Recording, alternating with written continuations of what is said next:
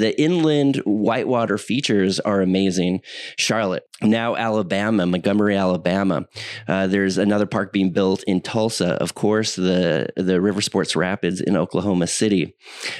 Whitewater parks inland, but most importantly, I'd like to talk to you about whitewater parks in the South, where you can include people of color, indigenous populations. Whitewater is a whitewash sport. So I think in having these big industrial whitewater centers in the South, where we have a lot of diversity, has a lot of potential for the future. What are your thoughts on that? I was raised by a single mom as an only child in Nevada. And I remember as a kid cutting out magazine articles and photos of dudes. Typically, there were single guys who were traveling around the world in pickup trucks and pickup truck campers with surfing. I wasn't a surfboarder. I didn't have any aspirations of traveling internationally to go find surf. Like, I didn't know what that was about, but there was something truly mystical about what these people were doing that I was intrigued by it. And yeah, I've ended up doing something similar, just chasing whatever, often on the road. Paul, the first things I thought when I was a kid that I wanted to be was ski patrol. Sure. And because being in Oklahoma, you go ski trips up in Colorado and New Mexico, and then being a professional soccer player. And I was right involved with soccer as it was starting to move forward, and was playing with the same team. And then kind of everything really isn't too far away of all the things you end up doing. It might be just a click to the left or the right, but it's kind of our natural sense of where we fit. It is. And I think that sense of being a wanderer in search of something is a romantic persona that, I don't know, I've embraced the idea of American romanticism with Emerson and Thoreau. I was really intrigued by that at an early age too. So my family calls me a Rolling Stone. Can't keep the the moss on one side for too long.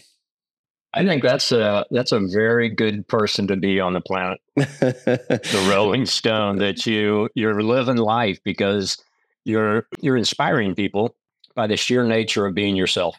Absolutely. But it requires an understanding of yourself.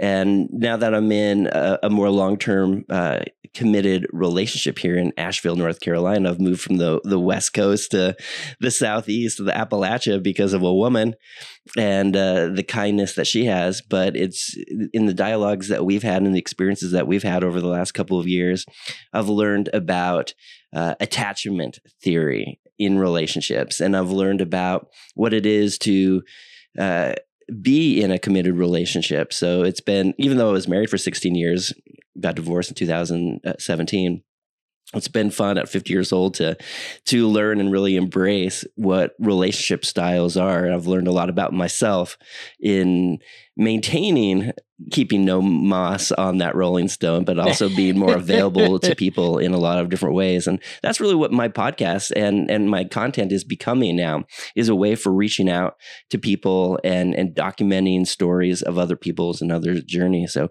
thank you so much for being a part of this, Brent. When I met you a few years ago, you gave me the VIP tour of the river sports in Oklahoma City, from the Olympic rowing training areas to the whitewater courses to the vertical whitewater areas. And more than that, you spent a lot of time with me talking about your vision, your enthusiasm for sustainability, for indigenous cultures in Oklahoma. You were coming back to Oklahoma after living in Southern California. And I thought it was really amazing, and I knew I wanted to talk to you. And so thank you so much for continuing the dialogue. And I look forward to hearing what you have to say about whitewater parks, especially in the South, about indigenous populations and your heritage, as well as your new foray in sustainability. So without further ado, Brent, hello. Hey, Paul, this is really just kind of the synergy that rolls forward by meeting people. And, when we meet other people that are the same. We kind of all carry ourselves the same of being just authentic. We really are living and being ourselves and growing perpetually. I could tell in short order that's who you were. Mhm. And it's necessary to stop and spend time with people and really talk and learn from one another and pick up on things that you can't get any other way, and the humanness of it all. And we just live and work in such a beautiful culture of being able to be in the great outdoors and thrive and really make things move them to the next level of what people see as possible. And so, just like you said, I was brought out to Carmel by the Sea California working in the triathlon industry from Mhm. Charlotte, North Carolina. So when you said you were in Asheville, it's like living in Charlotte for 11 years and just understanding the beauty and of the outdoor culture in the Carolinas and the Blue Ridge Mountains and being so close to the ocean and just having all that there. So you're in a magical, awesome place in the planet. And I agree. there's, and I can visualize it and see it. And so it's kind of strange. I knew, most people, it's like that are ocean people, they really can't imagine not having that because it's such a part of their life.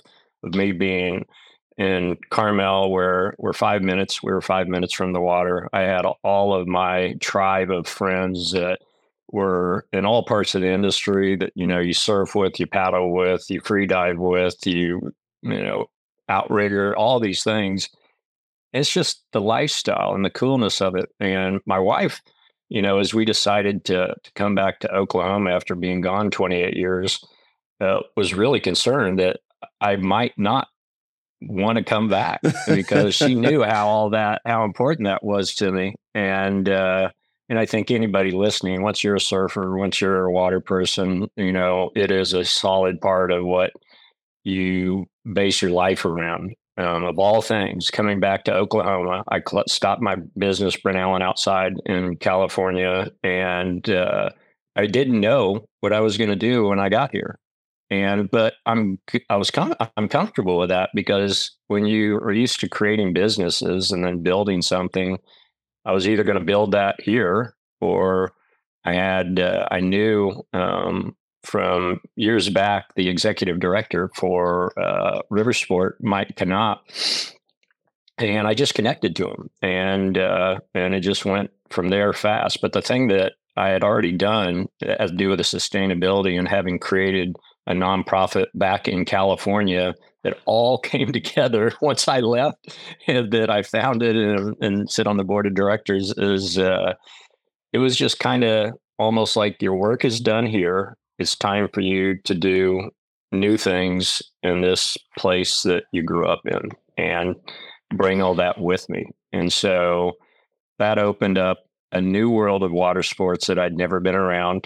And for people like us that are just forever um, thirsty of loving to learn new things, I was in ground zero of tons of it. It's like, this is going to take me forever to learn how to row, to get in a sprint kayak and learn to paddle, whitewater kayaking, stand up paddle, all these things. And so it doesn't take me long to already know this is my new world that I am going to learn about. And I am a forever student, which all of us are, about water. And before we get to where you are now, your current destination in the hero's journey, the full arc, you were raised in Oklahoma. So tell us about, often I know for me, I was raised in Nevada and I hated Nevada, but there's that scent of sage in the rain that every time I smell that, I think of home. I think about my heritage. Yeah. And since I've been away from Nevada for so long, the memories come back with a new, fresh interpretation. So tell me about how you appreciated Oklahoma as a child, how you moved to North Carolina for a variety of outdoor pursuits, and then California as an athlete and a business owner. You discovered the ocean, and then finally coming back to the deserts, the plains, the flatlands of Oklahoma with a fresh sense of creativity and purpose.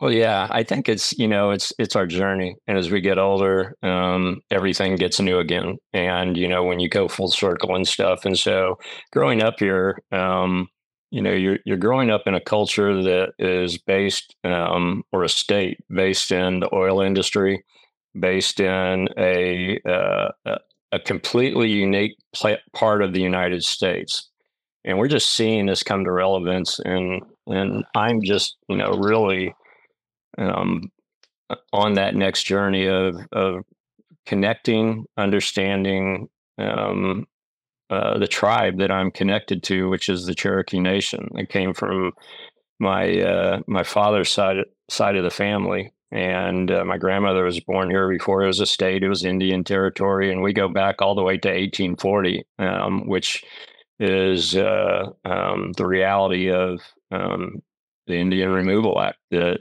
pulled all of these beautiful people, and it's just genocide. I mean, there's no way around the reality of what took place. And the more that I continue to learn and understand how big of a tragedy all this is. But you don't understand that. I don't think I certainly didn't as a kid here, but I was an outdoor person always. I could not. My mom would, you'd have to have the whistle to get you in the house at the end of the day. Pretty much the opposite of cultural things we see now, all of us see with younger people. But the beauty of everything that I'm working on is really being a catalyst of Indigenous people. We have 39 sovereign nations in the state of Oklahoma, and they all have the greatest depth of wisdom about stewardship. I mean, you can't watch any program with Native Americans, First Americans, that any elder, any person, they say the same thing across all tribes. We were given a gift, this planet, and we are the caretakers of it. We are responsible to take care of it and to live in harmony with it. And they were so advanced. And the more I study, the more I learn, the more I connect with my tribe and have mentors there, the more I'm really getting that. And so when you're someone that likes challenge, like doing things that when I was finishing college here at the University of Central Oklahoma, my last thing I was doing was trying to figure out what am I going to do next. My grandfather, one of my grandfathers was an attorney in Tulsa for his life. And so I worked at a law firm throughout college. And so I took the LSAT, got accepted at the University of Oklahoma Law School, and got accepted at the other university, applied Oklahoma City. But then I found out that the Tulsa Police Department was actually the fifth most educated police department in the United States. And that was intriguing to me because I was very athletic and it kind of brought everything together: law, dealing with people, communication skills, and that's kind of an innate thing.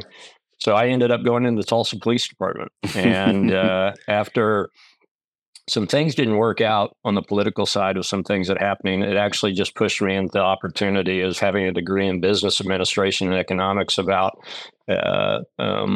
putting that to work and working in the business world and in the corporate world. And so I did just that. I had a friend that actually told me about what I believe still is probably one of the best companies in the United States, the Anderson Window Corporation. And they were ahead of their time about everything.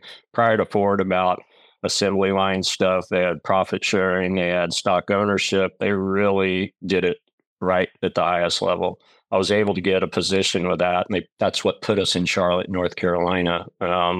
Because of being from Oklahoma, my natural mannerisms and cultural understanding would fit in the Southeast, and a lot of similarities with that.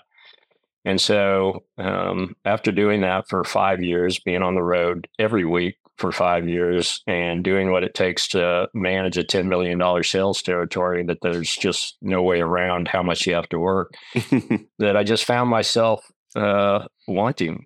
I was like, we have all these material things that I believed, that I was taught, that if you have these things, you are successful. And I don't know that I could have stepped away from it if I wouldn't have walked through all that and had success, had money, had material possessions, had a house, and we were ready to have kids. But me and my wife, me and Kelly, that, we started dating when she was 16 and I was 17, and we've been together for 41 years this December, been married for 33, and that we were both just the different people and about the necessity to travel, and it was just who we are. So every time we thought about kids, we were like, we just couldn't agree that was it. So we just accepted this. We're going to do us, and so after leaving the Anderson Window Corporation, it set me up financially to be able to really evaluate creating a business in the triathlon industry that was coming up. I started racing in triathlon back in 1994, and my first race was in Kiowa Island, South Carolina. And I was just the whole thing of, I'd never ridden road bikes. It was like, learn how to ride a road bike. I'd never been in clipless pedals till a month prior to the race, and just all these things that really brought me to life about the fitness lifestyle. And triathlon is definitely that, with what you have to do. And so coming out of Anderson, I just started to create and build my first business that was called Participate in Life, multi-sport marketing and endurance sport coaching. And so it all just tripped out into, when people move like into where they fit, opportunity presents itself. And it's happened for my entire life. I ended up helping a friend run the biggest bike shop in Charlotte, North Carolina. And for anybody in the bike industry and multi-sport and other things, the bike industry and bike shops are the hub of relationships with the industry, the reps, and it covers a lot of bases. And it allowed me to start building my equity and creating that first company. And then, like right now, I ended up on a nationally syndicated radio show based in Charlotte called the John Boy and Billy Show. It was pure redneck humor based around NASCAR and just Southeast, and they let me come in and talk about endurance sports, and I just constantly did new things, and they loved the whole content of doing that. Then they let me set up interviews, so I started setting up interviews with people that were the core of the sports I was doing. So it was like Ned Overin from Specialized, on mountain biking, and he was big into the Xterra race.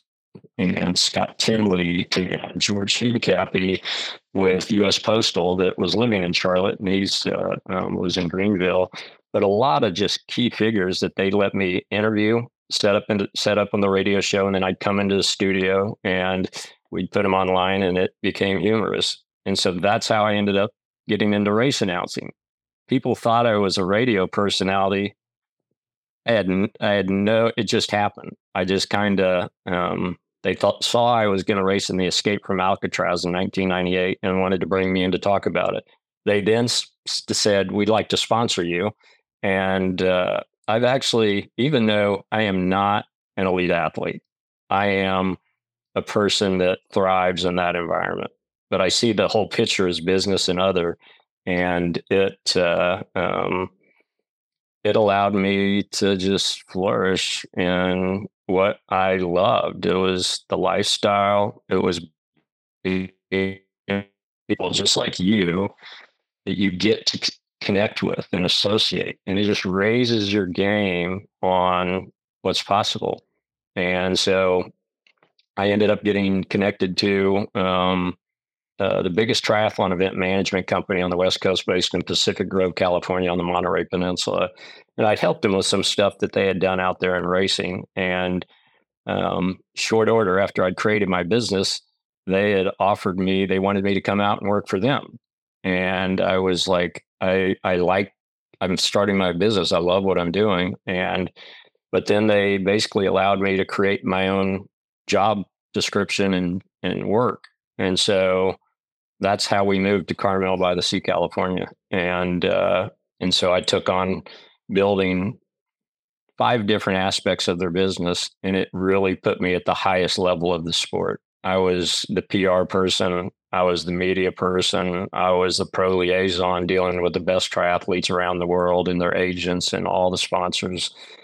And it just took everything I was doing at a grassroots level and put me at the top of really being able to challenge myself and just intuitively do things at a higher level. And interestingly enough, when I decided that I was ready to kind of move away from some endurance sports, and stand-up paddle was just emerging. And so this is 2008, 2007. And it happened to be, being 45 minutes from Santa Cruz, California, the hub of thinkers and creators and doers and just tons of authentic, cool people that are doing it. I was, through friends, got connected to Surf Tech. And I was right at the bubble when that was blowing up of Laird in the first boards, Yep. and Randy French and his technology advancements and Tough Light, and being able to design a business around the best shapers products that they have out there. And it just put me in a world I'd never been, and it was kind of mind blowing. And so I just dove in. They let me do everything. I was race announcing and commentating at the events they sponsored. I was doing promotional work. I was testing boards, and it just allowed me to get rooted in the surf industry and stand-up paddle. And that's what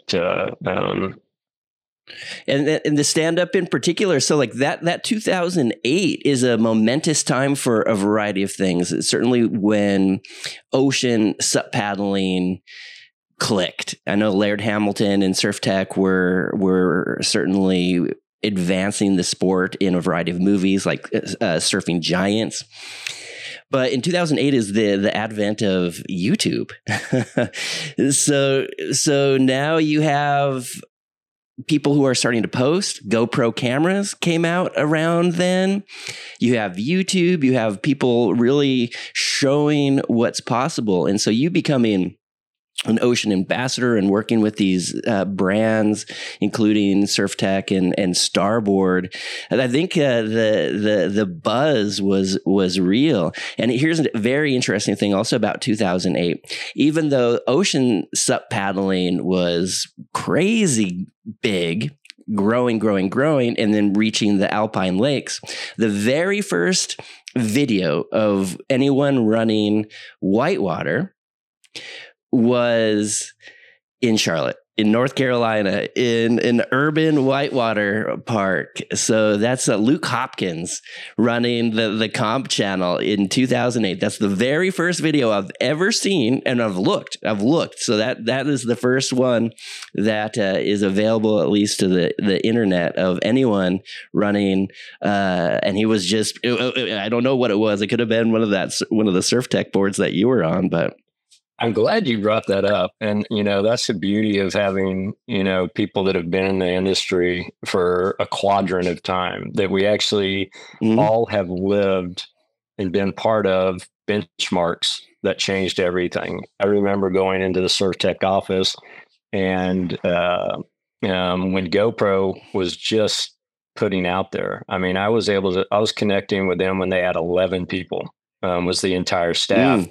And they were out of Half Moon Bay. I mean, that's where he lived. Yep. And so the first models he was putting out there, Randy French, I remember showing me, or Duke Brower, that here's the one they brought down to us as just getting it out into the marketplace. And that, to this date, it revolutionized more things than we could have ever believed, of putting cool content out into the world. And it's always been an absolute tool of everything I've always done. But you were so right, because those things really kicked it to the next level. and we were just in the middle of it. In the middle of it. And I love the dual edge of the naming of the GoPros, the hero. So there's the element, hey, look at me, I'm doing rad things, I'm a narcissist, but it also gives people an opportunity to dream. Yes. And see places and do things that they wouldn't conceive of.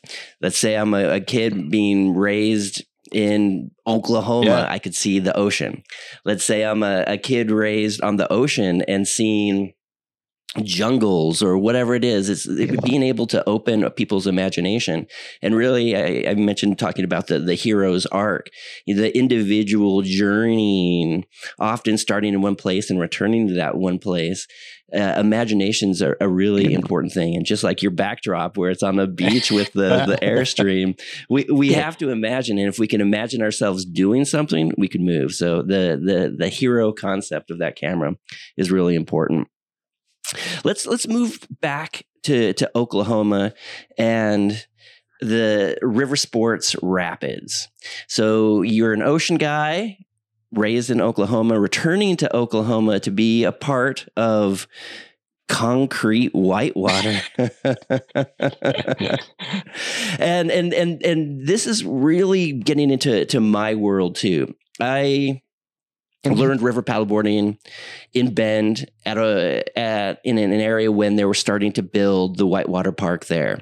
And one of my first more successful videos featured Jerry Lopez surfing this wave. And the comments that I had from it were often negative. Why would Jerry Lopez move from Hawaii to surf an ankle biter? And, those perceptions.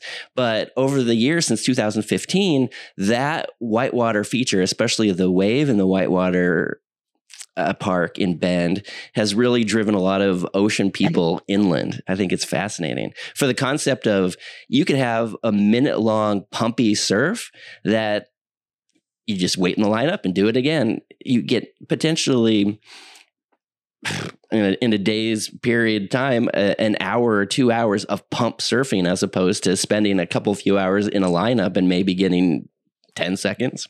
So the inland whitewater features are amazing. Charlotte, now Alabama, Montgomery, Alabama. There's another park being built in Tulsa. Of course, the River Sports Rapids in Oklahoma City.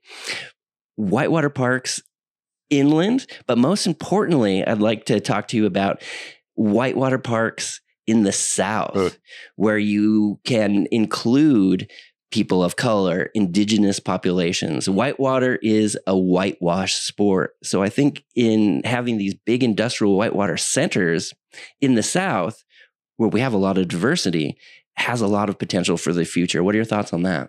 Well, you're so on target, Paul, with everything you just put out there. I would have never believed in a million years, having grown up in Oklahoma, what it was like when I left, and even the city of Oklahoma City, of what has emerged and what is the renaissance of things that have taken place since. And when you've lived in different parts of the country, you have a sense of all these cultures and what's going on. I don't know that I was ever really conscientious about inclusion until being here back in Oklahoma City. And the beauty of it was that we had this environment that offered so many different things that are lifestyle sports that people could learn that are forever activities, whether it's learning how to whitewater kayak in Oklahoma City, Oklahoma, at an Olympic level whitewater center is mind blowing. And it is allowing, like what you said, kids that might not have ever left within the surroundings of where they live, a world. And of being at Riversport for 3 years, I understood it at the highest level. This is a lifestyle sports mecca that can introduce more people to things that they never could have done, except if they went on vacation somewhere and tried it. But here, can actually start doing any of these things. And the whole value of learning a sport or learning something new is it is making our brains work at a high level. We're challenged with knowing how to move through something. And we all know water, especially white water, is so dynamic. And you really have to, not having fear of water. So things that I've actually come to understand is I started, as I got more involved in our city of really understanding the inclusion and getting more people of color out there. They were already in momentum of creating these opportunities within, we'll say, the Black culture within Oklahoma City. And they're very close in proximity of where those areas are, and of getting kids in the kids camps they put on through the summer months allow kids that have never seen the ocean, never been probably at a stream and, water, to be able to come out and learn to stand up paddle, learn to kayak, learn to be able to go whitewater rafting in Oklahoma City, to do ropes courses, to just have this be introduced to everything. And then, then the world is wide open, of getting involved. But the big part I know that's always a part of it is, how do you move this forward, and what are the things that prohibit it? And one of the things, as I talked to more people of color, was the truism about fear of water. You have different things that culturally were, a parent was raised where they couldn't swim. So they tell their kids, don't get into the water. I can't do anything to save you. And I had a real situation that I was like, this is my opportunity to change things. And I met a gentleman that had moved here, and he was a pastor of a church there on the east side. And his daughter rowed in college. And as I got to know him, he said, Brent, it's like I've always felt less than, because I couldn't actually, if something happened with my daughter in water, I couldn't do anything. And that made me feel, as a father, uh, helpless. And I said, from a background in ocean swimming and triathlon, all this, and being a coach in that sport, I was like, if you're willing to have the courage, I'll teach you how to swim. And so here is Pastor Mac, 40 years old, um, bigger fellow. It's like most people I worked with in swimming were athletes. You're just moving it to the next level. I never really taught some that would be what we would consider maybe kids learning to swim at a younger age. And so I really had to challenge myself. How am I going to take the steps to introduce him to water? And so I went to the University of Oklahoma Health and Science Health Club near in the same area, and I met with the director. And there's not any pool that's going to let a random person come in and teach swimming, someone swimming in their facility. It's liability. But after I told her the essence of what I was doing, and she was like, are you charging for this? And I was like, no, this is just doing the right thing to move things forward. She understood it all. And she trusted me enough, of not knowing me, but knew from things that we discussed that I was real, I was sincere, and I meant it. And so they let me start working with him in the pool. And so, step by step, piece by piece, we're still working on it, but we have erased his fear of water. That's gone. And Good. he is taking the steps to become that person. And he will be the next person that will influence other people that are older. Do it. Face it. People will take time, and that are coaches that really understand everything, especially the psychological part of how to get you past it and move it forward. And, for me, having worked with events like the Escape from Alcatraz triathlon, and I put on training camps and clinics for that crazy body of water, and had so many people out there, I watched it over and over of how that changed those people, and their fear of water. And so getting past and setting things up, because anything in water sports, you just have to have a core that you can swim and be comfortable in water, to then have all this of a forever opportunity to do things just beyond your comprehension that you never thought could be a part of your life. And river sport, without a doubt, created that and offered that. And then now, having come back and really doing my due diligence as a professional in our industry of really looking at what's happening.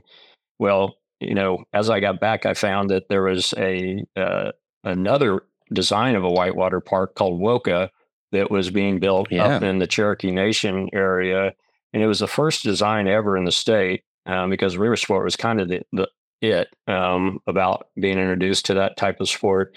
That they, off the Illinois River, which is one of our scenic rivers in Oklahoma in that northeastern quadrant, they constructed a site that basically went in through and created an inland channel, which created the water flow and then the dam to the side. And that just recently opened up. And so to me, having had an entire career in this industry, I was like, this is when we create new industry. We bring in new sports and we let these kids know you can have a career in doing these rad things beyond every level you could have imagined. And so you have to do the work. If you don't know how to swim, we got to get you dialed in on being comfortable in the water. But then introducing whitewater kayaking, stand-up paddle, and it goes on and on and on. And that investment was huge. That was taken up on the Sam Walton Foundation, the Grand River Dam Authority, that is in charge of the waterways up in there and manages them, and the Cherokee Nation, and a small city just on Arkansas or outside Little Springs.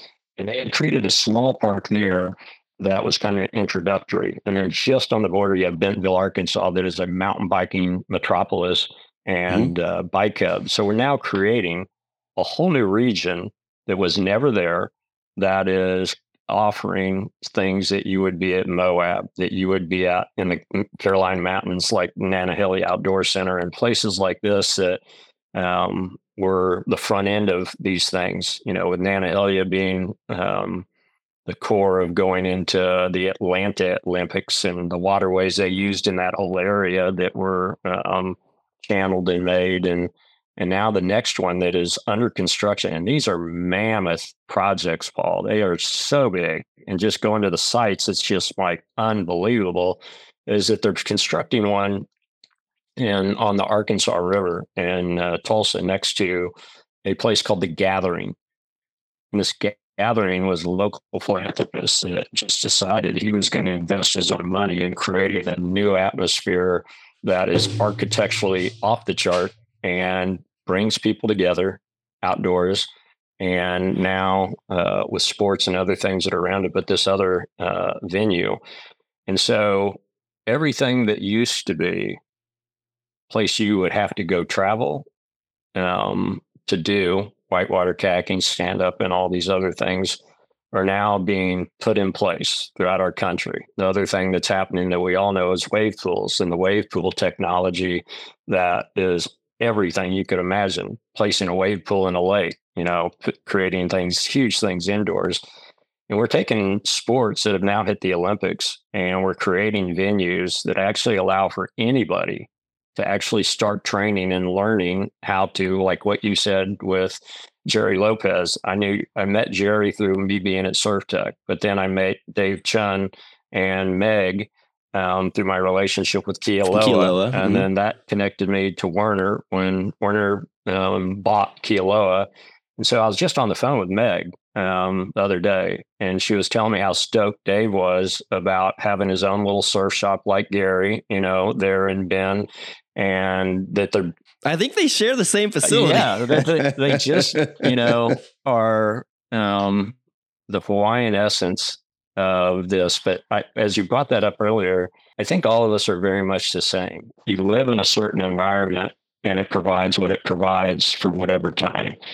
But you're always seeking new things, and to remove yourself from an island culture. And he's been in Bend for, it seems like, a really long time, and then coming to know Dave over 20 years. And so they realize they're the tip of the spear of the change makers. And, when we met, Paul, I didn't realize that one of the paddles that I used was one that you designed with Kealoha. And it was like, when I saw that paddle, I was like, I like that. And I like a bigger blade and I like all these things. And I thought it was just cool. And this is a weird looking thing. Yeah. The Big Eddie, the blue and green Big Eddie paddle. That was my first signature paddle. Thank you, Dave at Kealoha. I'm looking at the map of Arkansas, Missouri, and Oklahoma right now. Around Woka, the whitewater park of Oklahoma and Arkansas. I drove through there on my way from Appalachia to the West Coast this year, and what I was told that I needed to go to the Bentonville area. Mm-hmm. And not to oversimplify things, but the whitewater park that they have there in Siloam Falls and now the Woka Park itself, all on the Illinois River, without simplifying it or belittling it, it's a Walmart whitewater park. It's the Walton family, and they're investing so much in that area. That's the headquarters of Walmart. I think they were looking for executives in Bentonville, where their headquarters, their goal is to have more than 10% of their population of employees, executives, bike commuting to work. They're building mountain bike trails. They're building these whitewater parks. And what I've experienced through my travels over the last 10 years, I've been on over 160 rivers, natural rivers. It's the whitewater parks themselves that really make strong paddlers. They're gyms. You do laps, you do multi miles, basically a lot of miles in the same feature every day, that you all of a sudden you have some of the best kayakers and some of the best whitewater paddleboarders in particular. I'm thinking of Cohen Atkins at the Charlotte Whitewater Center, doing laps and laps and laps. And after a few years, they are the best. When they go to real rivers, natural rivers, I should say, they're unstoppable. And so what I'm hoping with all these parks, especially in the South, there's more than 12 in Colorado. They're growing in the Pacific Northwest, but the most parks in the U.S. seem to be if they're outside of Colorado, they're here in your neck of the woods in Oklahoma, Arkansas. I think it's just really amazing, really amazing. There's nothing here in Asheville, but what I would really like to hope for in places like Great Falls, South Carolina, Columbia, Georgia, Oklahoma, Tulsa, Oklahoma City, is that you have potential minority groups, First Nations people, African, Hispanic. They could get into these parks on a tube. And looking at the Woka website, they lead with people going down with the tube. It gets them enthusiastic without a huge investment, but in a short period of time, become pretty expert. You don't get pretty expert quickly in the ocean. You don't get pretty expert quickly in a natural moving river. So what I'm hoping that these parks, especially in the South, will encourage and give an opportunity for minority groups in particular, the opportunities that maybe 5 years ago they wouldn't have had. All those are such important points and such wonderful observations when we look at changes of what's happening and within these things. COVID hit the pause button on the world. First time the world just kind of stopped. First time probably the world ever had time to themselves and their families, and then it just pushed people outdoors, the only healthy place you could be. And we just reset the clock. And for the first time, people started to understand again that the necessity and how important it is to be outdoors and be in the clean air, be in the air and exercise.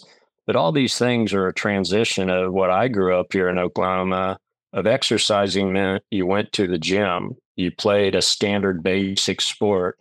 And what's getting introduced is the stoke, the whole thing that these are Colorado sports. These are California sports. These are these certain areas, geography that we have in our country but we are in historical times of what we're seeing happen. And everything about providing these opportunities by sheer geography to different places is going to open the door to this. That we're going to, one of the things of being Cherokee and working on this is like my clear vision before I came back was the health and wellness of everyone is high priority. I see the huge hospitals, all these things that are the end game part of health. But the preemptive things that keep us from and living a lifestyle that's a healthy lifestyle that actually changes our cultures of having healthier people. This is one that is so attractive and so inspiring that I've really been working to connect with different Indigenous athletes that are high level, where we're creating the next heroes, the next mentors, the next people kids are looking to that are the same as them. And know I can be that. I can do this. And they have all these innate talents. When you just look at the DNA of Indigenous people, I mean, everything they did was outdoor culture. Everything, the sports that they did, were designed, like, for example, stickball. Stickball was used as a way to stop war of the tribes. Instead of going to war about something they could agree on, they would have a stickball game, and literally whoever won or whatever, then it was done. It was over, and things moved forward.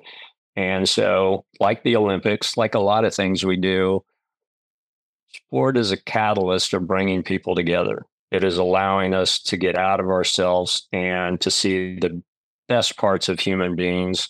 And we're constantly challenging the limits of doing things that humans have never done in sport. And I've been watching this for 27 of just coming to know these people that are doing things have never been done. And so the world is our oyster, and it really is. My goal within the state of Oklahoma is with 39 tribes and all these kids, and you have long-term trauma, generational trauma that is carried forward, and which creates the depression and mental illness. And really, this is everything about the mental illness that is permeating our society from what happened from COVID that is 100% real. And all of us have a responsibility in some level to advance kids, to show them the way and put them in these environments and let them learn new sports, be excited about life. And that, skate parks, whitewater parks, wave pools, all of this is just changing that, because we all know from personal experience, water is medicine. We are renewed every time we go do it, and it keeps us in balance. And so the more we can push our industry of these opportunities and get these kids to realize they can do a job that is nothing they could have imagined to be a career opportunity, and it's wide open. Our industry, like any business industry, has every part of the equation, PR, media, accounting, it's all like any business. And I looked at, the Cherokee Nation has allocated like 42 million on projects that they are doing about the health and wellness of the tribe. And yesterday, Paul, I never realized, because I've never dealt with a sovereign nation about business and things. And I was on a call yesterday with the person in charge of the interior and sustainability for the tribe, and the two top people about public health of the tribe. And the Cherokee Nation is the largest tribe in the United States. And so they think 7 years ahead about any decision about its impact and what it will do. And so working in sustainability of taking care of what we have, and we are really in a corner where we have no choice about changing, and we're seeing it. And thank goodness, because everything about creating sustainable architecture, about how things are built, things that come from sporting events are another career. They're a whole nother thing. And I've talked about it ever since I got back to Oklahoma. And, I just recently, and I've done this throughout my career, is the best thing you can do to show the way is go do it. So I've taken a job with a sustainability consulting firm that's a startup that is built around sustainable events in sport as part of this and our events, and things that are built around water and like when I used to announce at the Big Sur International Marathon, I mean, you're talking about the only time they shut down PCH ever for an event that allows people to be in a slice of heaven of such a dynamic thing that people from around the world, want to be there and want to do it. And they were the first place that I saw this being brought to the surface. And this was a long time ago about getting certifications for the greening of big outdoor sporting events. And the name of the company I'm going to work with is called Rico Solutions. And Rico is also part of another subgroup that's about the certifications of outdoor sports, of what you do to be certified at a certain level of this. But I 100% believe this is something all of us have to take on at some level. Inclusion, which I'm invested in, the sustainability, and working on doing everything that our creative minds can think of to improving and taking care of what we have and making it better and implementing new things. And we have a forever amount of new economies that are going to blow up out of that are instrumental in humanity. And one of the things that's happening right now is for the first time ever, you have a tribe, one of the original tribes on the California coast, that is going to be that is being vetted. They've gone through the process to be the first national marine sanctuary that's south of the Monterey Bay National Marine Sanctuary, the Chumash Heritage Marine Sanctuary that is being created. And so having the original people involved with all of these places that actually were their places that they had lived for time immortal, being involved directly with the stewardship and care of these places. So I am on the phone talking with more people that are the athletes, that are the young people, that are, it's like Polynesian culture. You're dealing with the young kids that would be the surfers in Hawaii, and the next generation of people understanding the responsibility to be the voice of what we do. Being the voice of what we do is certainly my employment.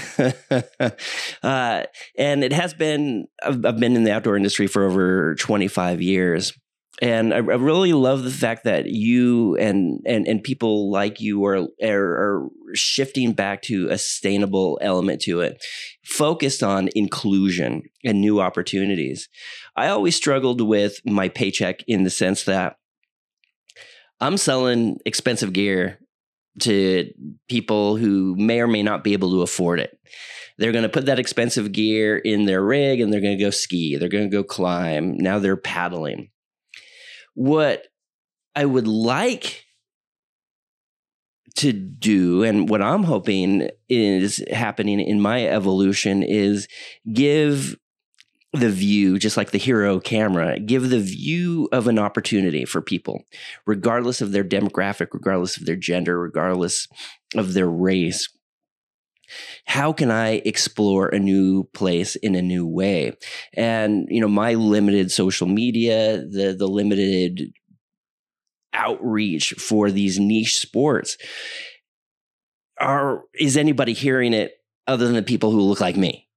So you, as the manager at River Sports, did you I mean, you were talking about your experience with your pastor. Did you find people of color or First Nations peoples who were like, I want some of that. How am I going to do it?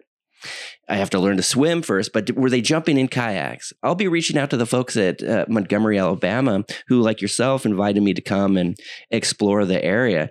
I want to know, are in the heart of the civil rights movement, Montgomery, Alabama, are African-American cultures interested in whitewater? In Great Falls, South Carolina, an impoverished area where Duke Energy did a reclamation project now that has a whitewater park.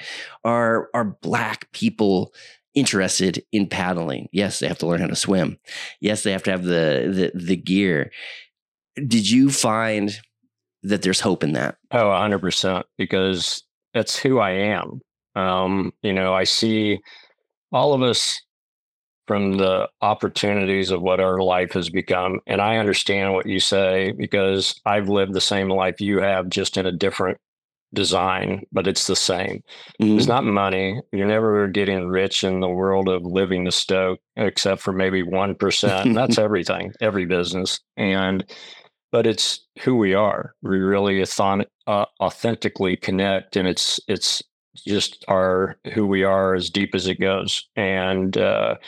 And that's why, knowing how all this has made me feel, and all of the greatness and surfing in the ocean or free dive, everything, I would be not doing my personal best as an adult now at 58 years old if I am not bridging the gap to allow for a greater quadrant of people that have never been in any of this, to give them pipelines to get involved, that they're supported financially with what we say about the costs involved with doing these types of sports.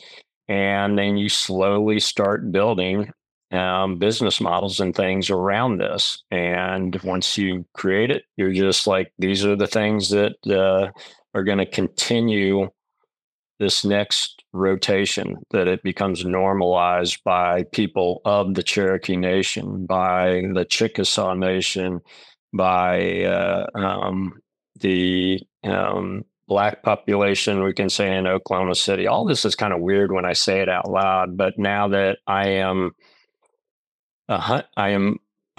always, in essence, of understanding better by talking to people to really understand where they're coming from, not what I think, where they're coming from, and how do we start taking steps to move it forward. And there's a lot of courageous people out there that, when I tell them, you are going to be that person that inspires more people than you will ever know, by the nature of just doing this. And as you take that on, people see that purpose in life. I want to be that person that changes things too.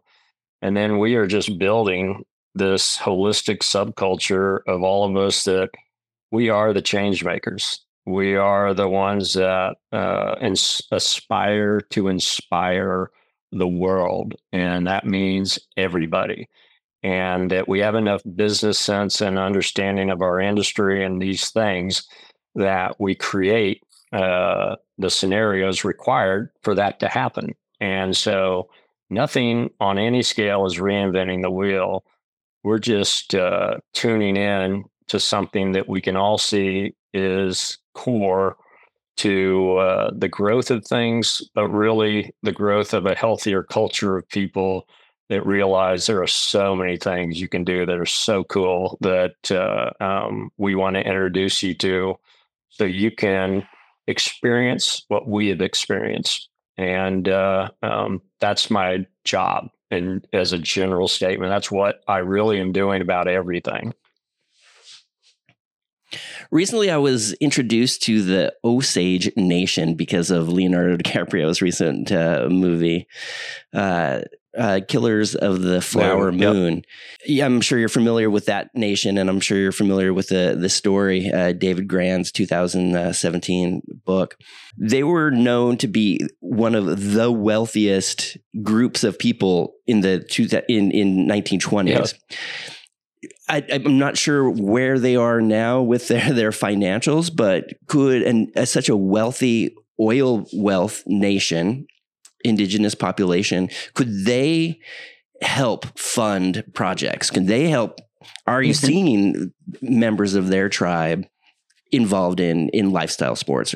Well, I've become more familiar with this. It was actually even when I was in Carmel by the Sea, California, I had people there that were writers and things.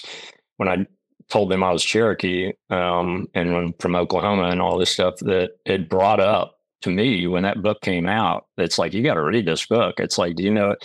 But we are unearthing more facts of history that have been purposely buried because they do not shine a positive light on our culture and what has happened in this country. It is, and that's another thing. I take responsibility to become a better advocate and be able to articulate these things. I was able to meet the writer David and at an event here in Edmond where I live, and Chief Anatubby with the Chickasaw Nation that I've never had the opportunity to meet. And I think it's Chief Standing Bear that is with the Osage Nation. And we've actually been going up to Pawhuska, Oklahoma, and that's where the hub of the Osage Nation is. And what's funny is that the historical part of this that's important for people to know is when all the tribes were being removed from their natural homelands, well, the Osage were too. They were in Kansas, and basically they were trying to just push everybody into tiny Indian territory that became Oklahoma. Well, the Osage said, we really, of course, nobody wanted to leave where they're at, but they said, here, this is the spot we can put you, and in what is Oklahoma, the framework of it. And the Osage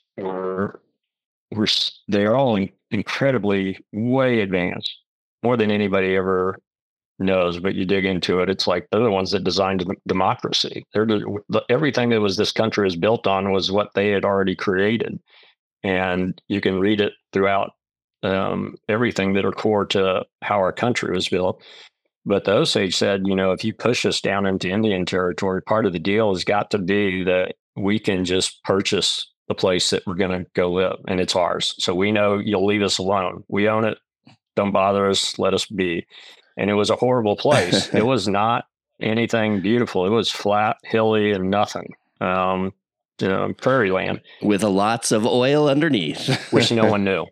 And so all of a sudden they get there, they purchase the land, it's theirs, and bam, oil industry. They're on top of the super fund of the oil industry blowing up.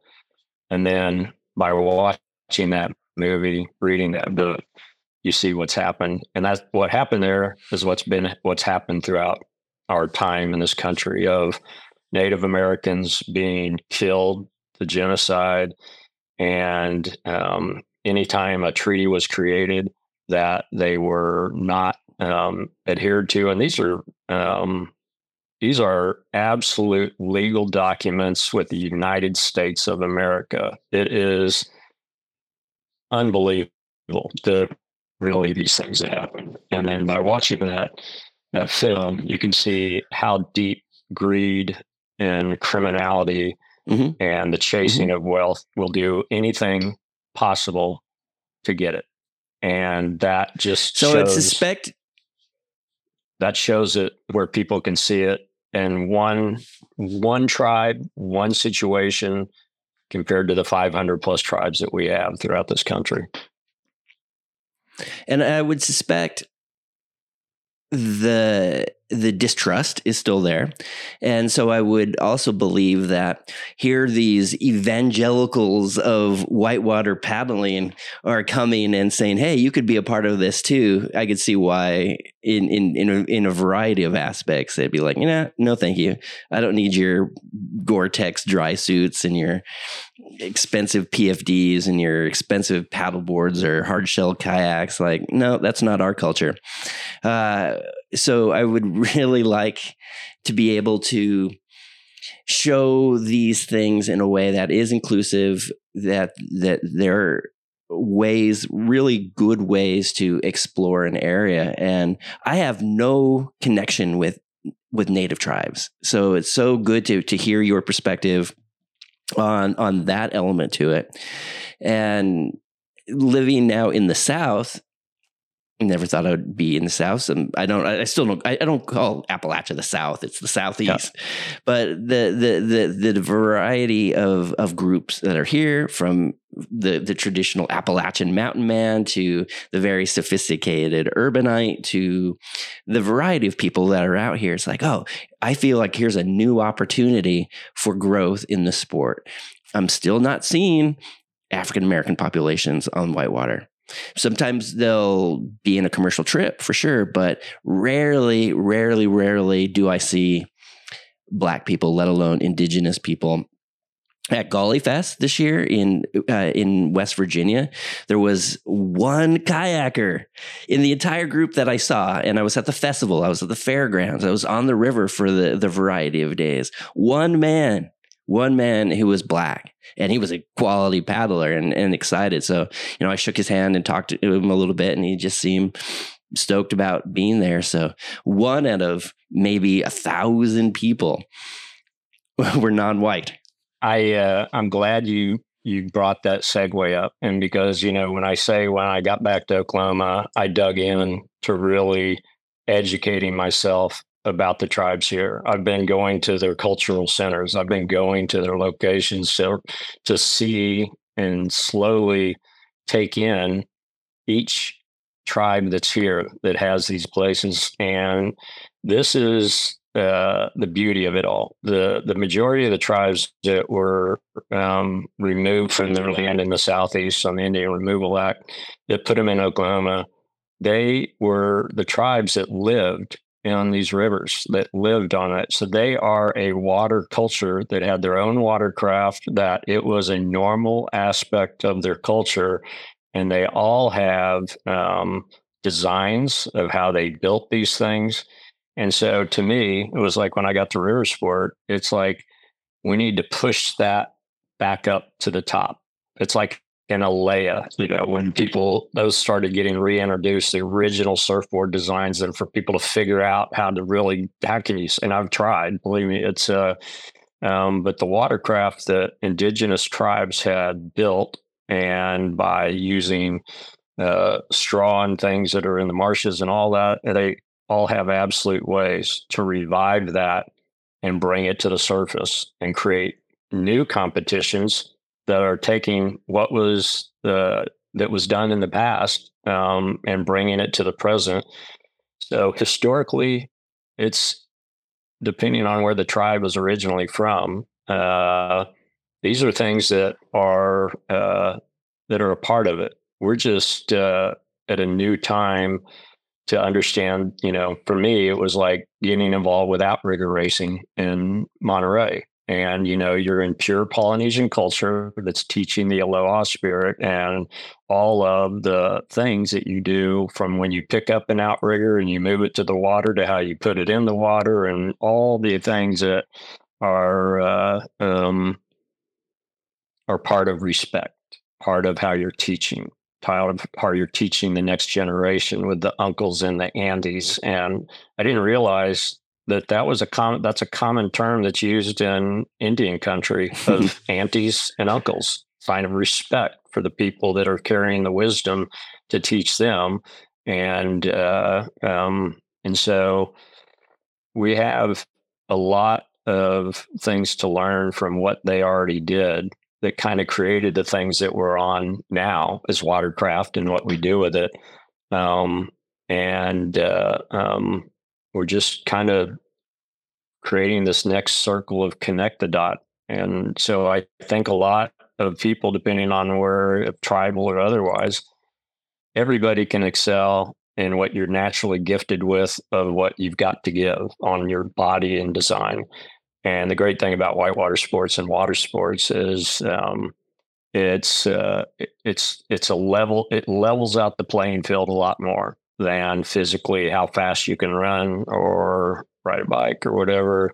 It's about being connected to water and how to read it and work with it. And it's just very essence of life in so many forms about water is life and the fluidity. And you can, just like Bruce Lee's quote, be like water. And so we're at a evolutionary time to be those people and to create these environments. And we all know how to pull things together. But to me, the challenge that I put out to the entire industry is, what are you doing? And if you're not doing anything, start now and create something that's yours of how you want to change this. And everybody is responsible to be that, offer that to the world. On that, Brent, we're going to be wrapping up. We've come full circle, starting in Oklahoma, ending in Oklahoma, embracing our individual opportunities and bringing it back to a larger family, a larger heritage, a larger tribe. So thank you for the conversation. Thank you for your work in sustainability and getting people on the water. When's the next time you're going to be on water, and how's that going to look? Well, it's actually, I've been thinking about that.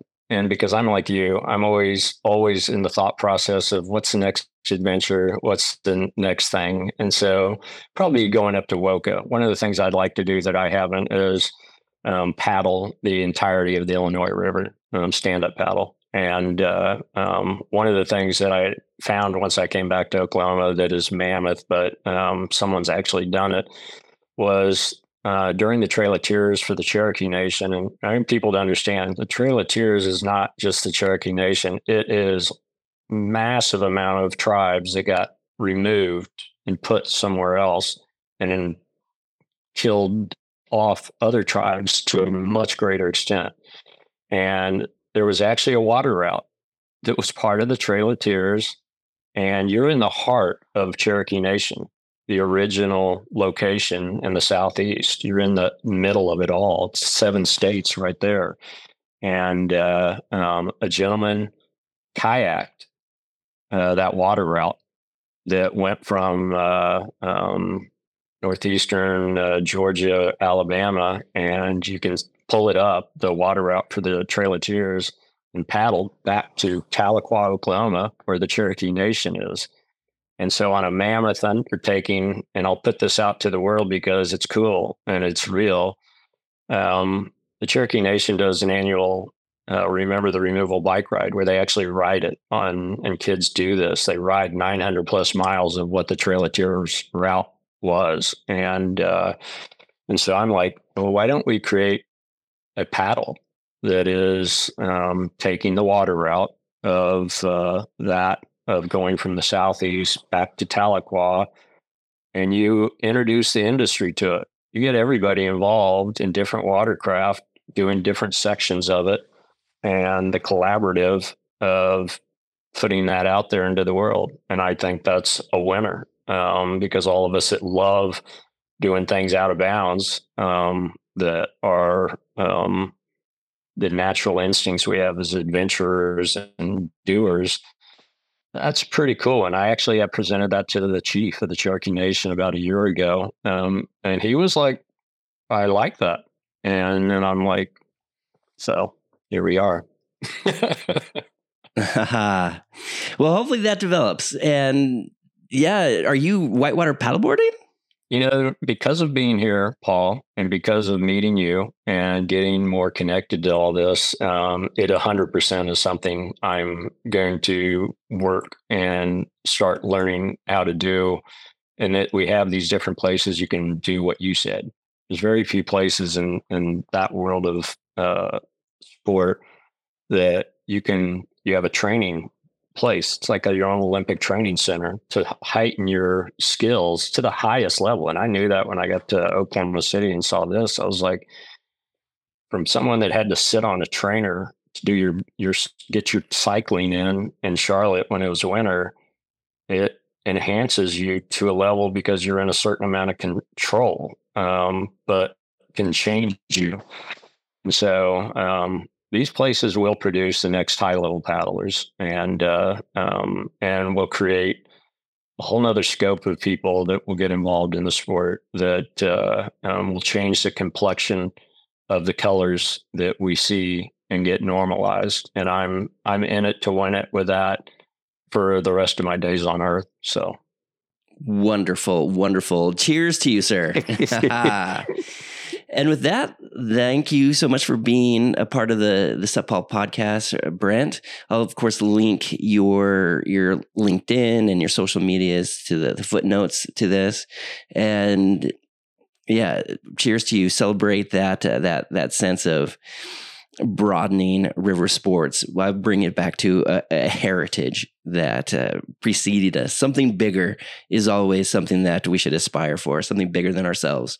So be the hero in a larger community. Thanks, Brent.